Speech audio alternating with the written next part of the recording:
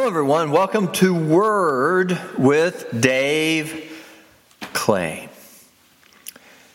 The great lament for most of us who are in the field of psychology is we do not get an opportunity to help people until they get into bad situations that lead to difficulties emotionally and sometimes physically that go along with that. And it's always after the fact. I would still be aspirational with an idea of trying to prevent things, or at least the hope that we could get better at preventing things. But I suppose everything in life tends to be that way.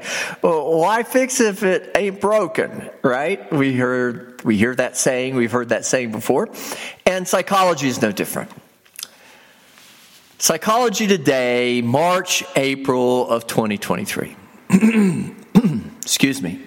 Alexander Danvers, PhD. How an infant's heart influences their mother's depression.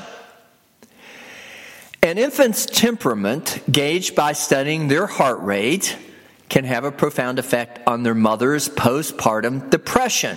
A connection that's crucial for others to understand. Although a new birth often brings joy, as many as 1 in 7 new mothers will experience postpartum depression in the year after their baby is born, typically lasting 3 to 6 months, but sometimes leading to chronic or recurring depression. Babies themselves have distinct temperaments, and some express more negative emotions and have a harder time self-soothing. Babies with less regulated temperaments can actually change how their mothers feel about themselves as parents, with significant downstream consequences. Recent research explores the underlying physiological basis of this effect. According to decades of research, patterns of heart rate variability are related to our ability to regulate emotions. That is, a tendency to flexibly adapt to stress and deal with your own feelings is reflected in the patterning of your heartbeats over time. One of the most widely used methods of estimating heart rate variability is to measure respiratory sinus arrhythmia, or RSA. This measure tries to isolate the activity of the parasympathetic rest and digest system as it influences the heart. Previous research found that infants with lower RSA displayed more negativity and reacted more to new situations, suggesting that RSA may be a basic physiological indicator of poor infant self-regulation. In a recent study by Jennifer Somers of Arizona State University and colleagues, the researchers followed mothers for 3 years after the birth of their children to gauge how maternal postpartum depression and poor infant self-regulation might combine. They found that if mothers were high in postpartum depression and their infants naturally had a hard time regulating themselves, there were several negative outcomes, including the mothers feeling less confident in their ability to be good parents and having worse depression symptoms 3 years later. The study suggests that we can think of a mother and infant as influencing each other. If an infant was easy, postpartum depression didn't matter as much. Mothers still felt confident in their ability to parent, and it didn't end up with later levels of depression. On the other hand, if the infant was more reactive and less able to soothe itself, then postpartum depression did matter. With infants who were naturally more difficult, mothers with more symptoms of depression ended up feeling less confident, and their symptoms endured longer than did those of other mothers. Both the mother's state of mind after birth and the infant's particular physiology contribute to the way the mother feels throughout the child's early years. Many parents worry whether they are doing enough to make sure their children are healthy and happy, but a strong bond is only partially under their control. Children are born with their own personalities and differences in physiology, and this can have a real effect on how the relationship unfolds. Infants who are fussy might present more challenges, leading to a very different experience or to very different experiences for mothers. What might be easy or right for one mother won't work for another, not because of their capacities to parent, but because of the needs and demands of their particular babies. Alexander Danvers, PhD, he's a social psychologist with an interdisciplinary approach to research. Once again, the article, How an Infant's Heart Influences Their Mother's Depression. A priori, something that otherwise occurs, at least with conceptualization, as within connection, as within correlation to something that follows.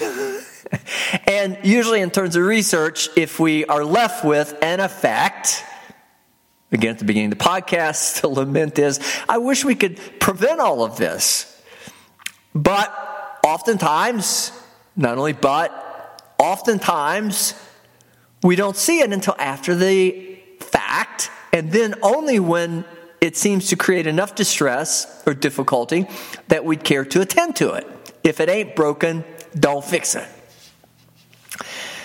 And maybe in the same sort of a way, we tend to see childbirth, that you really don't appreciate it until the child's born. And then you look at the child and you say, well, that's the point, right? That's when it all starts, is when the child's born. I would probably be inclined to believe that a priori, even before you see the child, and therein, in this article, the mother would react or be reactive to the child's disposition, including physiological and then with personality, psychological dimension, difficult versus easy child, fussy. I would want to say, though, there's much to be said a priori, as in then maybe this great hope of prevention. Primary care and its best of sort of aspirations. I don't only want to see a person after they get sick. As a clinician, I would want to see my patient, it would be a patient then, right? Before they get sick. But that's the beauty of prevention. And if we can, as with research, which Alexander Danvers is, interdisciplinary approach to research as a subspecialty to his social psychology degree, his PhD.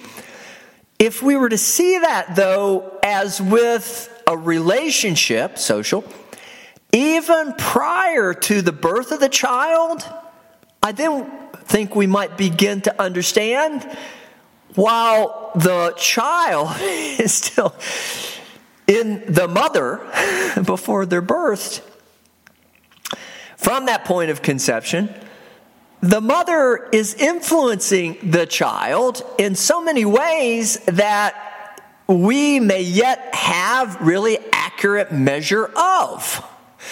And though the research that Alexander Danvers points to is sound, it's all after the fact. And if a child is born and is having difficulties, or with that a more difficult child, and even so there may be personality dimension, why would we not think, though, that whatever was going on with the mother from the point of conception may have also influenced the child in utero, in the mother?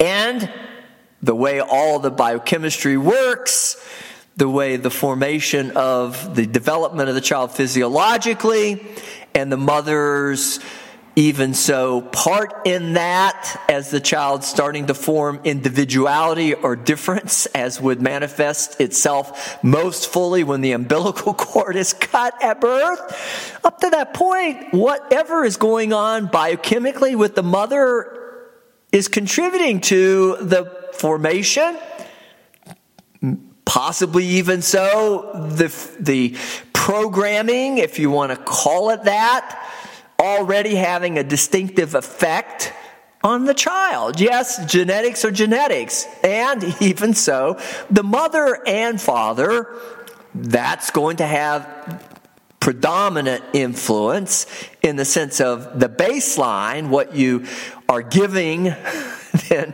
this new sort of identity, individual personality, once they're born, they're now named and they're separate from the mother. They are separated from the mother. But even so, what happens biochemically? The mother, is she anxious? Is her sympathetic nervous system overactive? Is she having a fairly settled pregnancy? Is her personality inclined? Has she found the way to relax and manage her own stress levels and heart regulation? Is she under duress by other environmental, or as with Alexander Danvers, social psychologist, psychosocial sort of factors? I don't know. I don't know that the research doesn't take that into account. I'm pretty sure this article, though, did not seem to suggest that that was all taken into account. But what crosses the blood-brain barrier and becomes part of the same blood and the way that the child is nurtured in the womb is going to get into the child's brain, central nervous system, brain, the origins of, I presume, the psychological construct of personality, disposition, even before they become separated from their mother as individuals, either physically or more so psychologically. That's going to impact the child. And going specifically to the point of heart rate, isn't that what they measure oftentimes? Is the heartbeat of the child. And though I know that all the physiology, as with biochemistry, and then the heartbeat of the mother, as with the sympathetic, again, nervous system, and norepinephrine and adrenaline, and stress reaction, and all of that can increase heart rate. It is a good measure, likely, of a child's heart rate, but I'm believing that there could be some synchronization even while they were in womb between the mom and the baby. And then once born, as if that would not be traumatic for both mother and infant, there needs to be then that moment where the child and the mother are in some ways connected again. And I think as much as we've learned anything immediate to the birth, the child needs to spend some time with the mom. And it's not just pheromones. It's not just the warmth of the body, although I'm sure both of those are factors. I would not pretend that I'm an expert or know all the factors, but lay the baby on the mother's chest, and what begins to happen? The heart rate. What begins to happen? A calibration. What begins to happen is a synchronization. And hopefully with that, postpartum, the mother is going to be able to continue to soothe the child. And they're going to continue to have moments like that. Maybe in prevention, sort of dimensions, we should encourage that, and maybe we do already, and maybe that's it. Maybe it's now, once given the knowledge is there and given the information, it's up to the parent what they're going to do, particularly as much the mom would represent, as with primary source, that baby. Well, maybe not primary, mom and dad's genetics, but the mom is the most immediate to the birth, that literal separation, aspect of separation. The mom needs to take that time and spend that time and be able to maintain that connection so that all of that then would not only be synchronized, but in the best of ways, as the mother is able to continue to stay in that good spot, turn off the sympathetic nervous system operations, norepinephrine and adrenaline, have a more stable sort of postpartum experience, be able to then nurture the child as well or properly, and then with that, hopefully encourage then parasympathetic predominance, relaxation, calm, oxytocin, endorphins, GABA. Those are neurotransmitters that all go with parasympathetic, primary drives, meeting the primary drive. All of that could mitigate a lot of even genetic predisposition, as with personality and as with even disease model. And I don't disagree with Alexander Danvers' I guess, conclusions that the child can influence the mother, but who should be the one that is leading, and in what way do they lead? It's mostly in these sort of basic primary care, literally, sort of measures. There may be certainly genetic risks for all sorts of problems, and that in and of itself will make it difficult for the mother and maybe subject her maternally, postpartum, to depression. Maybe she's got her own genetic predispositions to depression. But what we can manage and control, we should. That's prevention. Let's not wait till it's a problem or manifests itself only as a problem. Let's do everything we can in advance. So much for all of that we do know in terms of knowledge, and optimal in terms of trying to make the best experience for the mother, health-wise, psychologically, to optimize then our ability to make decisions and choices that the infant really does not have. But should that then only be limited to the child and mother? Think it not strange then that at any point along the way, should an individual become so separated from their significant other, initially it would be most likely parents, primary caregivers, but even down the road, spouses. If you're not making that physical connection, if you're not allowing yourself in that same sort of way, it doesn't change, to be connected to another person as best could be in physical proximities, as within two individuals coming together physically, why would you not expect then there to be adverse or negative outcomes or results? Why would we not see then evidences of some disorder or some emotional, psychological, even physiological difficulty? We need to be connected. That's emotionally, but it's physically.